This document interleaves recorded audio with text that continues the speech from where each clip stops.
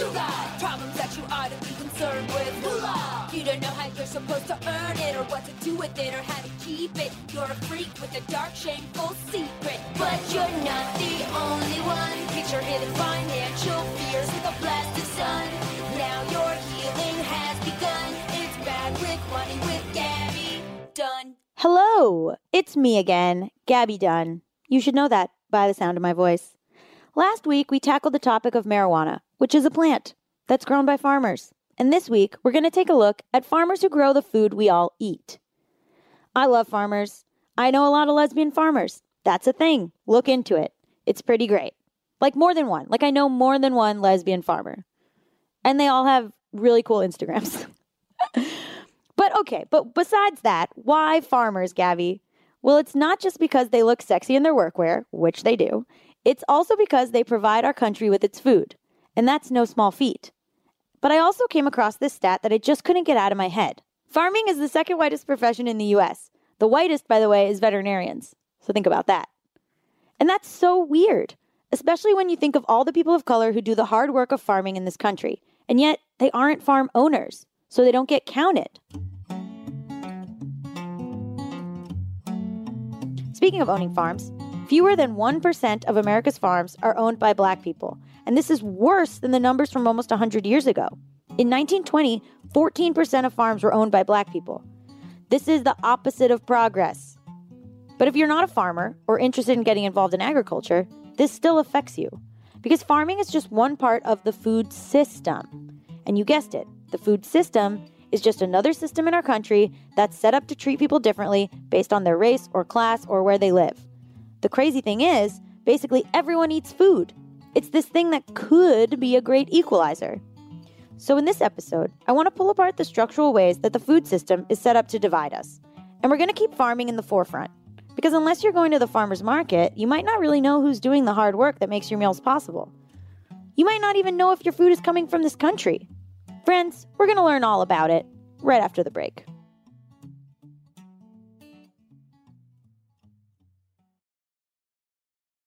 Welcome back. First up, Malik Yakini, the executive director of the Detroit Black Community Food Security Network, DBCFSN for short. He peels back the curtain on the food system, exposing all the parts that make it work and the history that makes it so unequal. There's steps in the food system like the growers. You know, there's people who are actually planting seeds in the ground and tending to those seeds. And then we have farm workers who often come in and harvest that food. Most farmers are not selling directly to customers. They're selling to aggregators, companies that get goods from a number of farmers. For example, corn. Right. You know, hundreds of farmers might sell their corn to this one aggregator who then sells it to large manufacturers or distributors. And so most food in this country ends up as an ingredient in some food-like substance that has many ingredients in it, because that's really where the majority of the money is within the food system. You know, we do have fruits and vegetables, which interestingly, the USDA calls specialty crops that, some farmers are growing and selling also to wholesalers who then sell them to markets and what have you. So we have the grower, we have perhaps the aggregator, the distributor, we have the retail outlet where the consumer comes to buy the food. Mm-hmm. Then we have the consumer, him or herself, who actually buys that food and prepares it for his or her family. And then we have what we call the post-consumption part of the food system. There's something that happens to that waste. If you peel a banana and you have a banana peel, or you cut the stem off of some collard greens, then something has to happen to that waste. Mm-hmm. And so that's also part of the food system. And in more progressive places, people are recycling that food waste into compost that then goes right back into the food system in the form of this nutrient-dense substance we call humus that goes into the soil to make the soil more fertile. So that's what we're referring to when we talk about the food system. So farming is the second whitest job in America. What are some of the things that have contributed to that? Well, I want to maybe push back against that a little bit. Sure. I did read, an article last week that talked about that.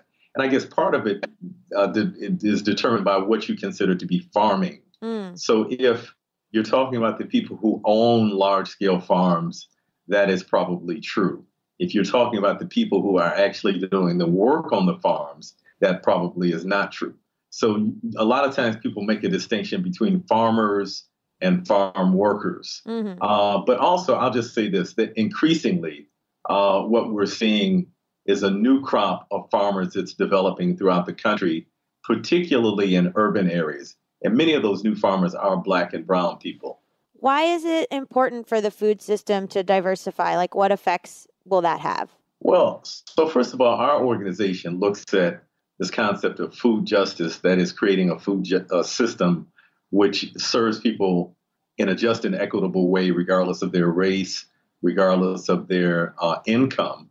When we look at that, we realize that we have to look at that within the context of injustice in American society in general. And so we see land ownership in the United States, particularly farmland ownership, largely in the hand of whites and mostly white men. So about 97% of the farmland in the United States is owned by whites, and about 3% is owned, if we were to look collectively at the amount of farmland owned by Blacks, by Latinx people, and by so-called Native Americans, combined, we would own about 3% of the farmland. And so really land is the basis of power, and land is the basis of generation of wealth. And so that's one of the huge factors in creating inequity, land ownership within the United States. My producer saw you speak at the Brooklyn Botanical Gardens a few weeks back, and she was struck by a story about one of your recent ancestors losing his land. Can you tell us more about that?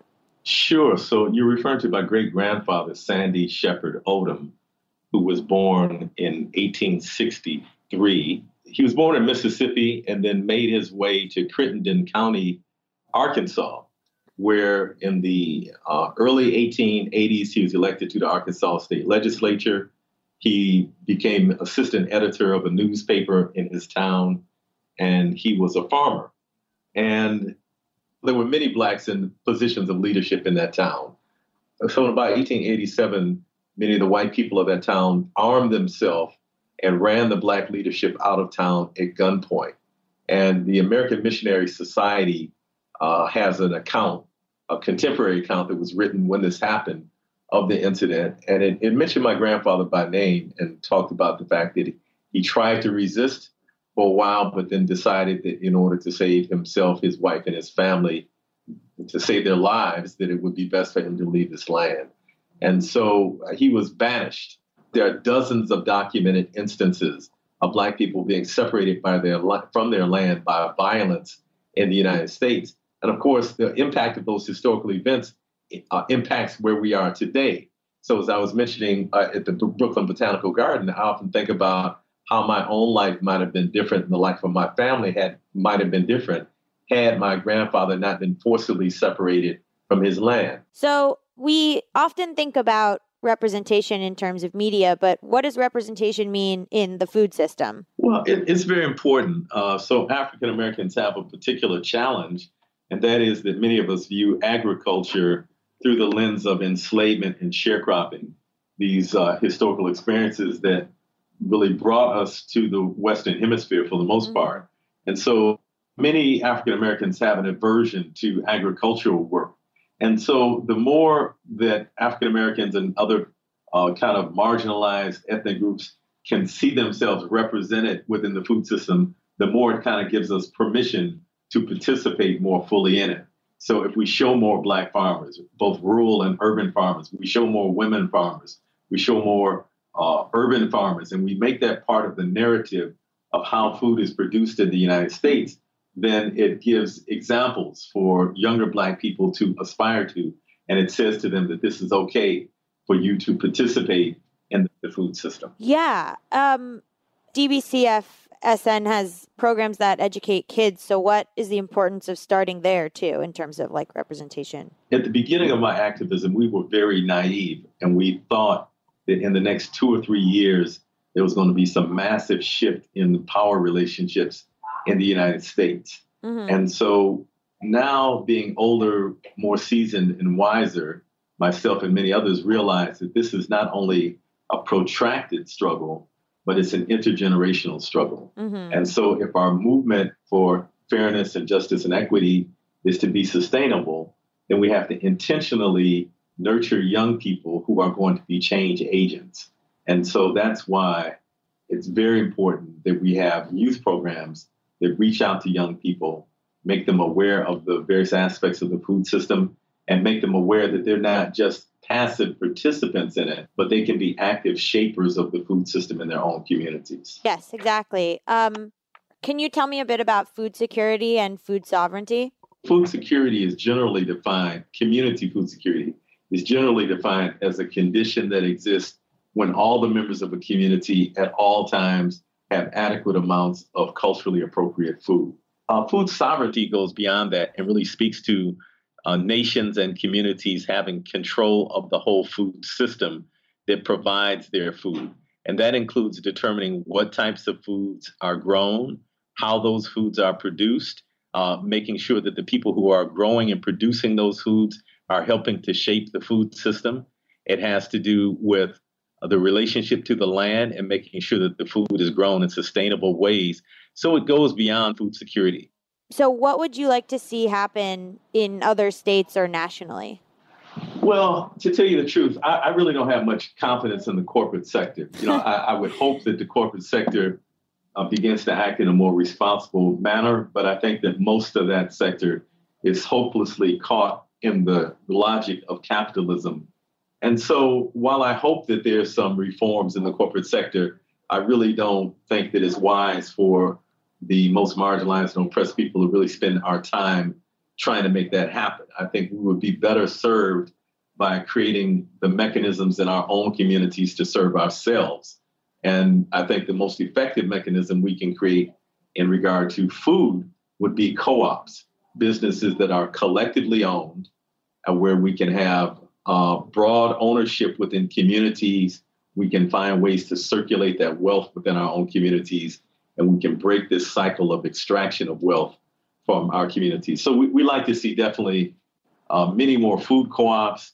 We like to see much more agriculture happening both in urban areas and rural areas on small scales that families, communities, churches, nonprofit organizations can control to begin to even grow small percentages of the produce that we consume. Because even in Detroit, for example, providing 10% of the produce that's consumed in the city would instantly inject millions of dollars into the local economy. Mm-hmm. So in fact, sometimes people say that food is the first economy of any society.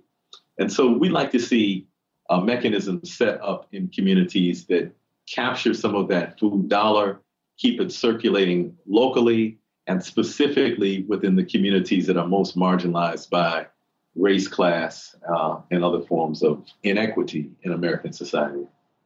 So maybe you're new to the idea of the food system. I certainly was. And like a lot of the systems here in this country, the food system is just as racist and sexist and generally flawed as you might expect. For one, Black farmers have a much harder time getting government grants and loans. Farmers rely on this money to help buy land, crops, livestock, tools, basically the things a farmer would need to do their job. In a pretty huge lawsuit back in the 1990s, Black farmers got together and sued the USDA for discriminatory lending practices. Farmers were getting denied, or their approvals were so delayed into the growing season that it had a huge economic impact. As a result of the lawsuit, the government settled, paying restitution back to those claimants.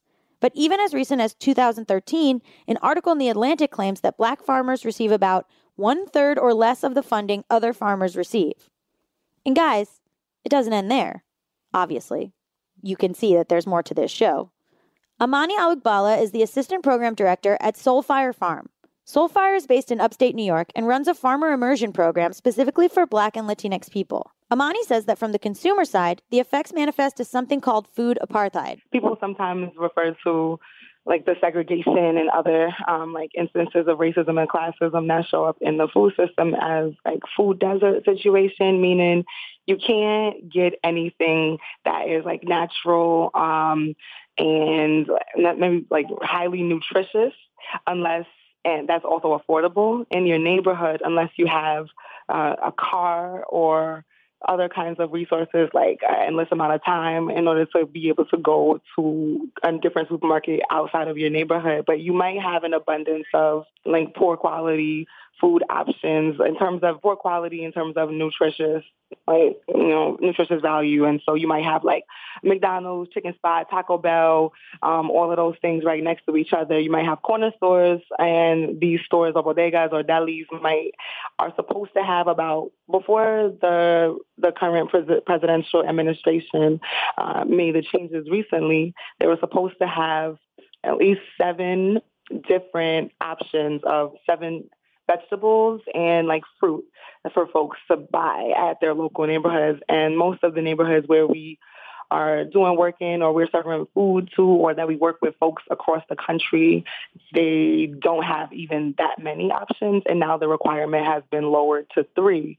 And so, which is even more than I've seen in some stores. And so you get this situation where certain folks just don't have access to good food, and we don't think about it a lot because it's either you come up in a neighborhood like that or it's not questioned. Our neighborhoods are so segregated in our country, or you don't, and you don't know about it. So I think that's a bit of it. And a lot of this, people feel like, oh, well, this is just the way things are, or it just happened to have been, or maybe like supermarkets don't think that low-income communities will be a good place to build. But it's actually this entire legacy of racism that's connected to like Manifest Destiny and the first time European colonizers came to this country that is led and continued to lead to the situation that we have nowadays with I don't have a good quality supermarket in my neighborhood.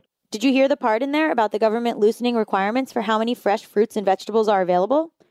Turns out that's not the only pretty sinister thing the government is doing. And in the food system, it affects farm workers, farm owners, and who can even own farms to begin with. We're going to talk to Amani more about that and what her organization is doing to shift this reality, right after the break.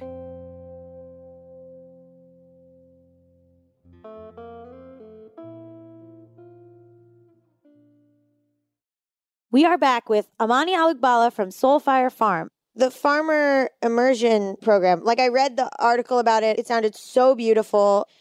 I don't know if you could distill or explain like what it's like to go through the program, but it just sounded like so wonderful and something that I don't think people think about food or the earth in terms of like inequality. It's hard to describe, like, other than like it's like a Black healing village that spiritual activism is deep in it, and just a reclamation that for me was life changing. Is the reason, the part of the reason why I'm a part of Soulfire right now. I came to the immersion and it changed my life. It was about 6 days living on farm with folks of color and just like learning about everything from soil to like nutritious meal preparation and like this history that most of us don't get taught in school about the ways that like slavery and mass incarceration and the fact that McDonald's advertises like to 200 plus like commercials to Black kids every year. Like all these things are connected, and also it doesn't have to just feel burdensome or hopeless, or we can question why we, like so many folks of color, have this negative idea about returning to land or making a living on land. And it was just incredible. It was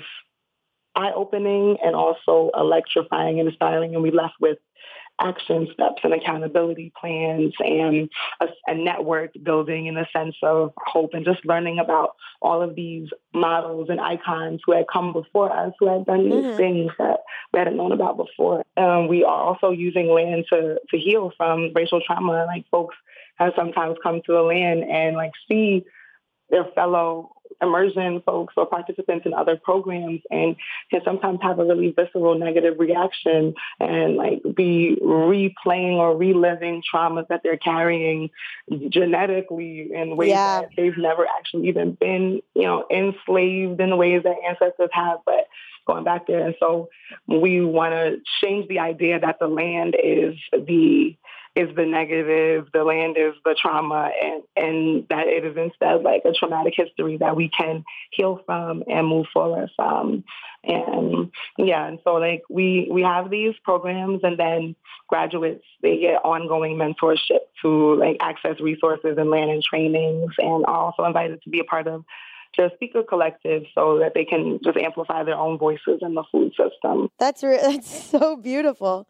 No, I love it. So you're talking about like getting started in farming, having sort of barriers. Is it everything? What are the monetary issues? Like land isn't cheap, loans are sort of a biased system. Like, is it just kind of all these barriers that you think like marginalized people see and go, well, I can't get involved in that? Like, what are some of the barriers? Yeah, like having the money to get land, because most wealth is inherited.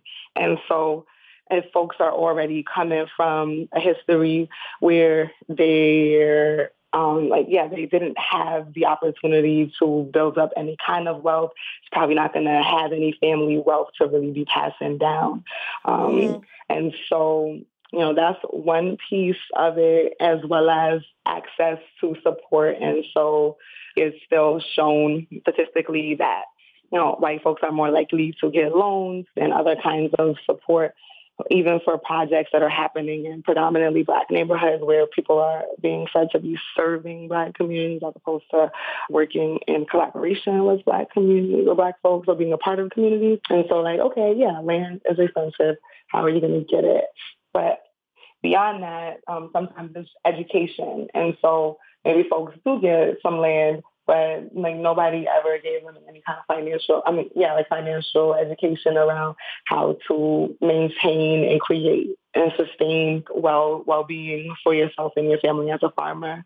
I think most farmers in our country live at or under the poverty level as it is. And so we're talking about like adding on, in addition to just like racial oppression, there's that class piece. And then I'm thinking about, when you're learning about farming and you're learning like from farmers, it's not usually going to be people that look like you. It's you're like a woman or a gender non-conforming person of color. So like that's why we need more short-term, close-to-home training opportunities for farmers. Like what sort of changes would you like to see in the food and farming system? Are there like policies or regulations or things that could happen to like expand access to, like you said, like good food and sort of make the food system more just? Because it is fascinating what you said about, you don't think about the ways in which the food system is a class system too. I feel like there's policy steps to all of it, but at the heart of it, it's like a recognition of where things are, what things are, the state of the food system, the history of it, and then all of this wraparound approach to it, because I don't want to just make it a thing that's about like governmental interventions. I think it's about what you and I are doing right now, just like people-to-people understanding of how things really are.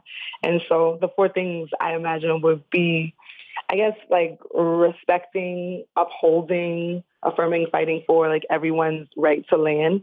And so specifically, like Black farmers who are having lost almost all of the land, like reparations for past harm, that would be like the one step, and the respect and the honoring of the people who are actually growing our food. And so the U.S., like I said, it doesn't provide a living wage or healthcare or labor protections to farm workers who are coming in from other countries. And so other folks in general, because I think farm workers, even who are born here, have a different minimum wage. And so just updating those laws and ending the exploitation of agricultural workers, supporting them, eliminating food apartheid will be another thing. And I think that there are like a lot of policies that can work towards that, but really ones that focus on community control and people deciding what is going to happen in their communities.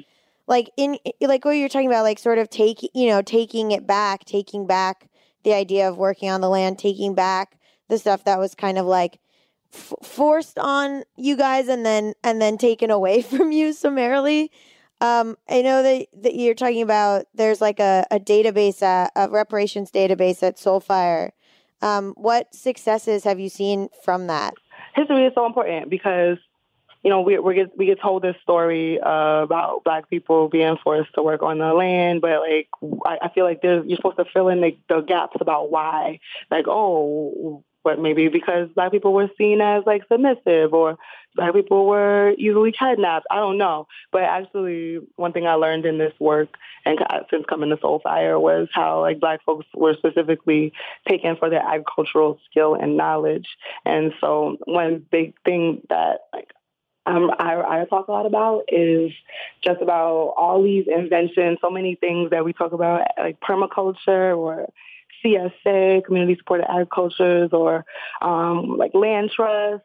All these things started with Black folks, crop rotation, soil diversity, all these things. And then successes about reparations. Yeah, there's been some really awesome things.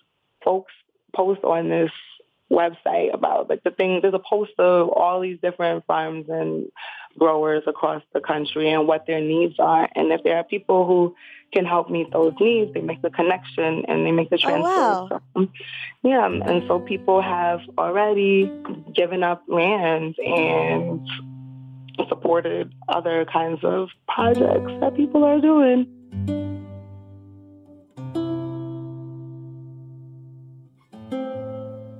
So in this conversation with Imani, she brought up one point that I thought was interesting. I mean, she brought up a lot of interesting points, but making sure there was education available to people where they are. And while we think of farming as a rural thing, it's not obviously isolated out there in the country. To learn more about that, we're going to talk to Onika Abraham, the executive director of Farm School NYC and co-founder of Black Urban Growers Network, after the break.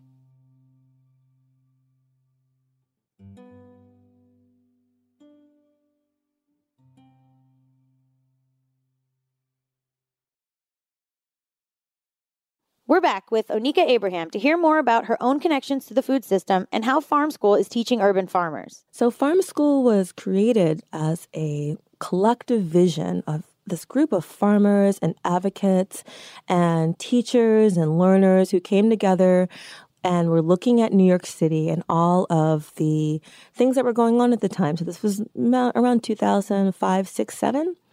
And they saw most of them were living and working in communities of color, or communities that were pretty marginalized economically, poor communities. Mm-hmm. And they were working from a number of different perspectives. And many of those perspectives were requiring them to think about these communities as lacking all the things that they didn't have. They had, this is when we first started talking about the term food deserts. And we say, New York City is riddled with food deserts. There's all this lack of access to healthy foods, all of this lack of access to healthcare systems. No one's got jobs there. There's lack of jobs, right? Lack. Everything was about lack.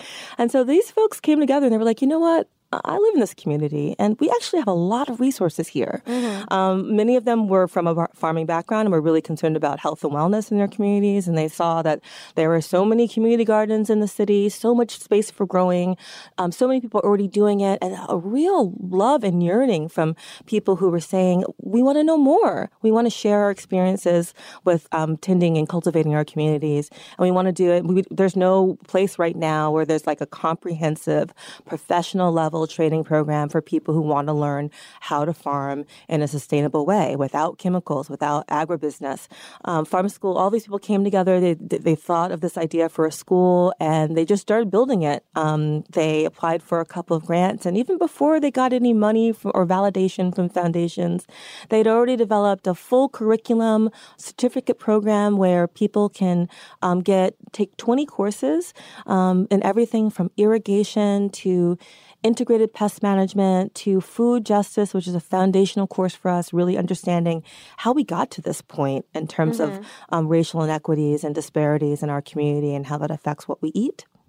And they created this whole curriculum, and they're like, we're just going to do this. That's what's going to happen. And they created the school from scratch. And then the USDA caught up and said, this sounds like a really great idea. We'd love to invest in this program. And we got a great grant from the Beginning Farmer and Rancher Development Program in 2010.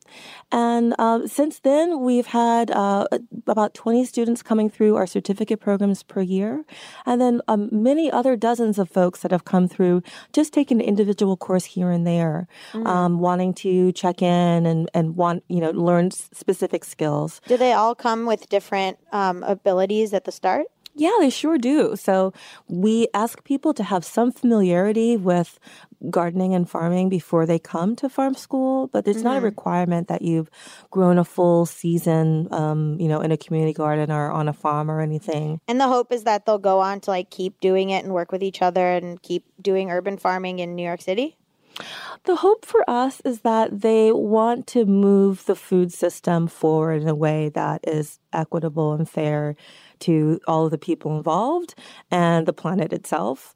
So I think people can do that in a lot of ways. There are some folks that have always wanted to work in policy, or currently work in policy work, but didn't have a really good sense of what a farmer's day-to-day experience is like, what it takes to be a small farmer, although they have some input on programs that impact them.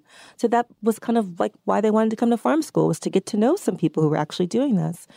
And so from our perspective at farm school, yes, we definitely want people to farm. We want people to be growing food. For our mission overall, we're really looking is to have an impact on the food system and create something that is more fair and more just for people at every step of that system, from the people who are owners and operators of farms, the people who are working as undocumented people on farms, to the folks that are doing kind of, the interim distribution, and for us as consumers. At all levels of the, economic spectrum. We want fair food for all, and that's really our goal at Farm School. And this is you're actually keeping it as local as possible. Is that a huge part of it? I think that there's a lot of power in doing that. So part of our mission is to really build self-reliant communities, and part of that is making sure those communities can feed themselves without having to depend on an outside system or a charity model where people are going to food banks and receiving food for free, although I'm not downing that as a stopgap measure when people are hungry and really need that.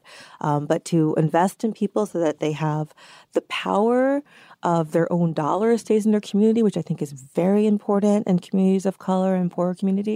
That is really, really important. And I think from a health perspective, just really being able to have a relationship with your grower and know the practices that they're doing, is that level of transparency is really only possible on a local level.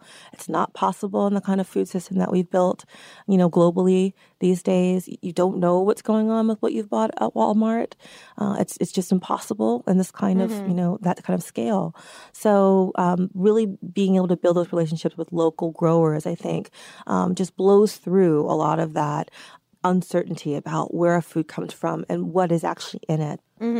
How did you get involved in working with Farm School, but also more generally with agriculture and the food system? What brought you to that?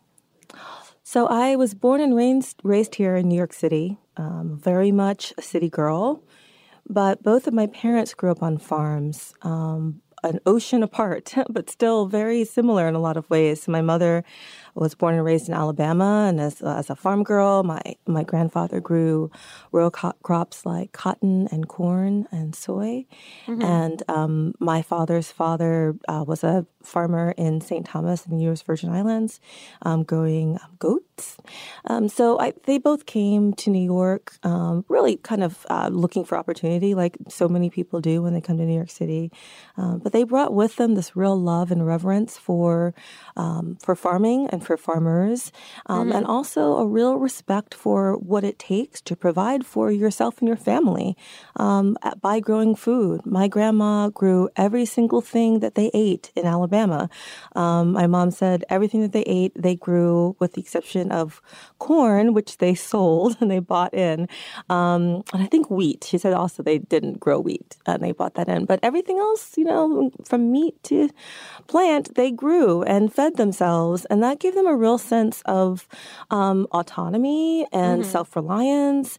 And I really think that it was part of the reason why they felt my mom, although she grew up, as a child in 1940s and 50s in Alabama as a Black girl, really didn't have a whole lot of stories about horrible racism. And I couldn't really understand why, because everything I'd ever heard about Alabama during the segregated South and Jim Crow days was just filled with horrific racism. I think part of that is her point of view as a child, but I think another part of that is just really feeling this great sense of pride and self-reliance and not needing to depend on the racist system that was, existing and around her. She knew that she could feed herself and her family were feeding each other in their community, and they didn't have to be bothered with, going to the store and having to go through that really dehumanizing process of being a young Black person in the South. So that is a really long thing I just said. So. No, but it explains so much. It makes so much sense. Can you explain how urban farming's not a new fad? I saw in a video you were talking about, how people are like, oh, this is a hipster thing. This is a fad thing. This is like what, I think it's seen as like a white people thing. And so can you explain how it's kind of just an extension of things that have been going on for a long time now? Yes. One of the biggest misconceptions, I think, when I look at the dominant media portrayal of urban farming is that it is a new, trendy thing. And it may be trendy, but it's certainly not new. Mm-hmm. There are a lot of really deep history from Victory Gardens on back of people growing food in communities. And mostly this was driven by people of color and people from immigrant communities, people who needed the food. And we're not doing this necessarily because they thought it was cute or trendy, but they did it because they knew that it was a way to make sure no matter what kind of discrimination or bias they were experiencing in the working world and the industrial, labor market that they'd usually move to a city to be a part of, they knew that they would be able to feed their family by doing this. And also, they knew that they would be able to feed the family the foods that they had traditionally and culturally had grown and loved and weren't able to find in a local market. So that's a really deep part of our history. When you talk about immigrants and migrants in this country, bringing the seeds that were nourishing their parents and their grandparents and so on, and were critical to the culture of their lives. Yeah, so can you talk about the landscape of urban farming in New York City and I guess how it compares to elsewhere? So what I know of urban agriculture is that it is as varied as the cities that you find it in, and it takes on the flavor and the personality of those cities as well. So in New York, and I would say in different parts of New York, it looks so different, right? So I think about when I'm in the Bronx and the different plants that they grow there and the ways that they grow there, which are mostly in communal plots as opposed to individual plots, which many community gardens have. And people kind of come in, they have their own space and they grow what they want. I think what is trendier now is certainly more the commercialization of urban agriculture. Also, not a new thing, but there are so many more commercial farms that are opening up. And because of the fact that we live in a capitalist country, obviously, when you're creating a business, you want to get the word out. And so it ends up dominating a lot of the media coverage, because if you're growing for your family or your community, there's not so much of a need to make sure everyone knows, what you're doing and how. But there are really some wonderful more commercial enterprises, not nonprofit, that are doing great work around creating space for people to come together and to see how food is grown, doing wonderful educational kind of things within communities as well. And I think that there are, a wonderful growing kind of push towards school gardens here in New York City as well. Yes, I love that. Yeah. I love that. Now that I have a little one myself, I'm excited about the opportunities that gives as well, for students to really be able to understand botany and other subjects in a real tactile way and a practical way. So that's wonderful too. And it provides job opportunities for people who are coming out of farm school, to run these kinds of programs and educational opportunities. Yeah. I mean, it's interesting to talk about the schools because as like a millennial, quote unquote, or whatever, we're like, I feel very disconnected from where food comes from. And I don't think I even remember like as a kid learning anything about like farming or where food comes from or anything about growing any other than like my parents having a garden. My dad like grew carrots and stuff, and we had like a yard, but there was nothing like in the curriculum about it or anything. And so, like, why is it important to teach about this stuff? And also, like, what kind of reactions do you get? Because I feel like a lot of people are just either they think it's boring, right? Or they're like, oh my God, I'm so lazy. I don't want to learn about this. I don't want to grow my own food. Like, I just want to buy something cheap. Well, I would say, as your mom's probably told you, you are what you eat, right? And I think that for me, food is so fundamental to who we are on a physical level and also on a cultural level that it's the easiest entry point to so many things in terms of our society that's going wrong and ways that we can make them right. So I think about environmentalism in particular, people who, and I see a fair amount of millennials, people in your age group who really care about the planet, right? And are really concerned about global warming, or at least the environment in general and the ways that we might be polluting it. And the farming, the agribusiness and the commercial agriculture is one of the main culprits in terms of what is happening, the degradation of our soils and our water on this planet. In addition, I think that there are just so many labor issues that are involved with farming as well. And I think learning a bit more about the labor it takes to grow our foods give us a deeper appreciation of the people doing that work. Often, really, there are a lot of problems in terms of undocumented peoples and the ways they've been treated, and really acting almost like indentured servants, just a new way of slavery. And I think unless we really understand deeply what that work is like in our bodies by doing it ourselves a little bit, we don't really have a sense of what's going on for them in terms of what it's like to work under those conditions and for so little wages and with so little protections. So I think that's another reason to just understand a little bit better what's going on with our food system. So ideally, maybe the answer is farm school, but what do you hope? Like, what would you do if you could change everything and make it, about the food system and about food justice and just, like, make everything the way that you believe it should be? First of all, farm school is always the answer. No, I'm just joking. Some of the things that I think about, just because I work with people who are farmers, is lack of access to capital and land are huge, and I think that these are become even more difficult with farmers of color who traditionally don't have some of the financial backings of generational backings of their parents to be able to rely upon in terms of, maybe they can take a mortgage on a house. Often we don't have those types of additional supports. There's a lot of farmland that is going to be transitioned out of an older generation's hand into a younger one's. And there are a lot of people who don't have heirs to that land and are thinking about ways that they might be able to pass it on to people who want to do this work. And they won't be passing it on to their sons and daughters.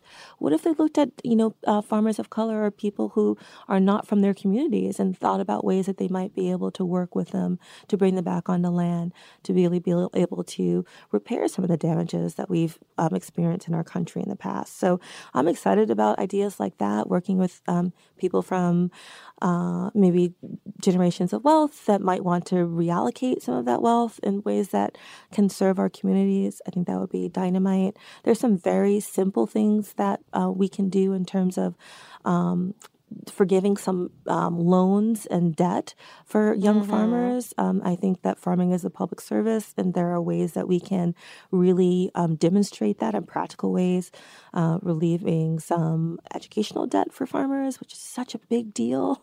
If you've gone to college and you already are $70,000 in debt, it's really hard for you to think about taking out another loan to, have a tractor or invest in some land. So things that like would be really interesting to do forgiveness for farmers. And I think that all of us really, my work is to bring people who are very interested in learning sustainable agriculture from each other, to bring them together into a space where they can learn from each other and learn from people a little further down the path from them.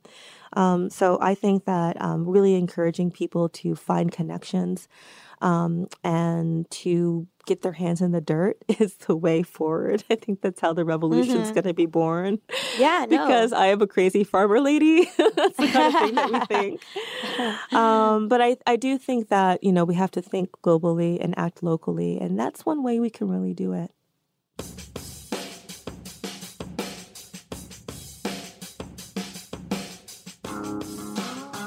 So, folks, there are a lot of ways to look at the huge problems in the food system. And this is by no means an exhaustive investigation of it. But I hope it inspires you to question what you're eating and how it ends up on your plate. Making choices about what we consume is one of the most direct and tangible ways we can signal what we value.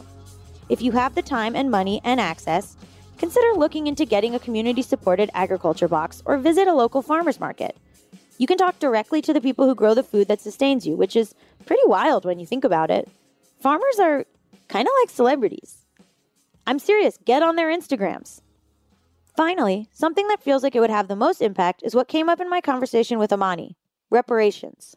There is an actual bill, H.R. 40, which is a commission to study reparations proposals and to create a debt forgiveness program for farmers affected by discrimination. But there's also this Heal Food Alliance, and people can check this out online, and the Movement for Black Lives platform. They both offer different pathways for land reparations and a just food system. And so reparations is a thing that I would highly, highly, highly advocate for. And we also have on our website, it's more of a people-to-people reparations map where we've already seen the turnover of maybe I don't know if it was 3 or 6 farms at this point, but the portion of the website's only been up for about 2 months. And just instead of waiting for the government to decide, people are just actually saying, hey, I have land. What do you need? Oh, cool. The H.R. 40 bill is only asking to develop a commission to study what might happen if our country did decide to offer reparations. And yet it's still not gotten very far. The bill is sponsored by Sheila Jackson Lee from Texas. See if your local congressperson has done anything to further this effort, and if they haven't, make sure they know you aren't happy about it. If you're not up for political agitation, though, Onika has one idea I think all of us could manage to do. I think what I would ask everyone to do is the next time you open your mouth and pop something in it, just give a thought to who might have grown that and how it was grown, and think about that as a source of your power. Not only is it creating the body that you are inhabiting right now, it's also creating the society that you're living in, right? The systems that undergird the food that we eat are creating the society that we're living in. They're creating the planet that we're living in. And if we can have a more conscious approach to how we eat, it really will change the way that we treat each other and treat this planet. Everyone deserves healthy food, and if we're denying access to land and resources to the people that want to grow it for us, what are we left with?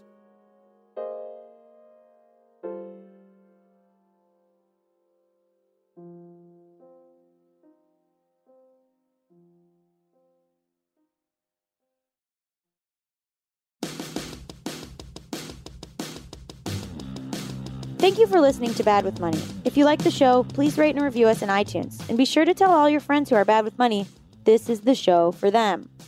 Also tell your friends who work in community gardens and farm their own food. Wow, cool. We're part of the Panoply Network. Our producers are Lindsay Cradwell, Sam Dingman, and Cameron Drews. We're edited by Chiquita Pascal. Andy Bowers is Panoply's Chief Content Officer. Original music for our show was composed by Zach Sherwin, Mike Kaplan, and Jack Dolgen. Our theme song is performed by Sam Barbera, and our show art is by Cameron Glavin and Dan Blondell. I'm, of course, Gabby Dunn, and I'll see you guys next week.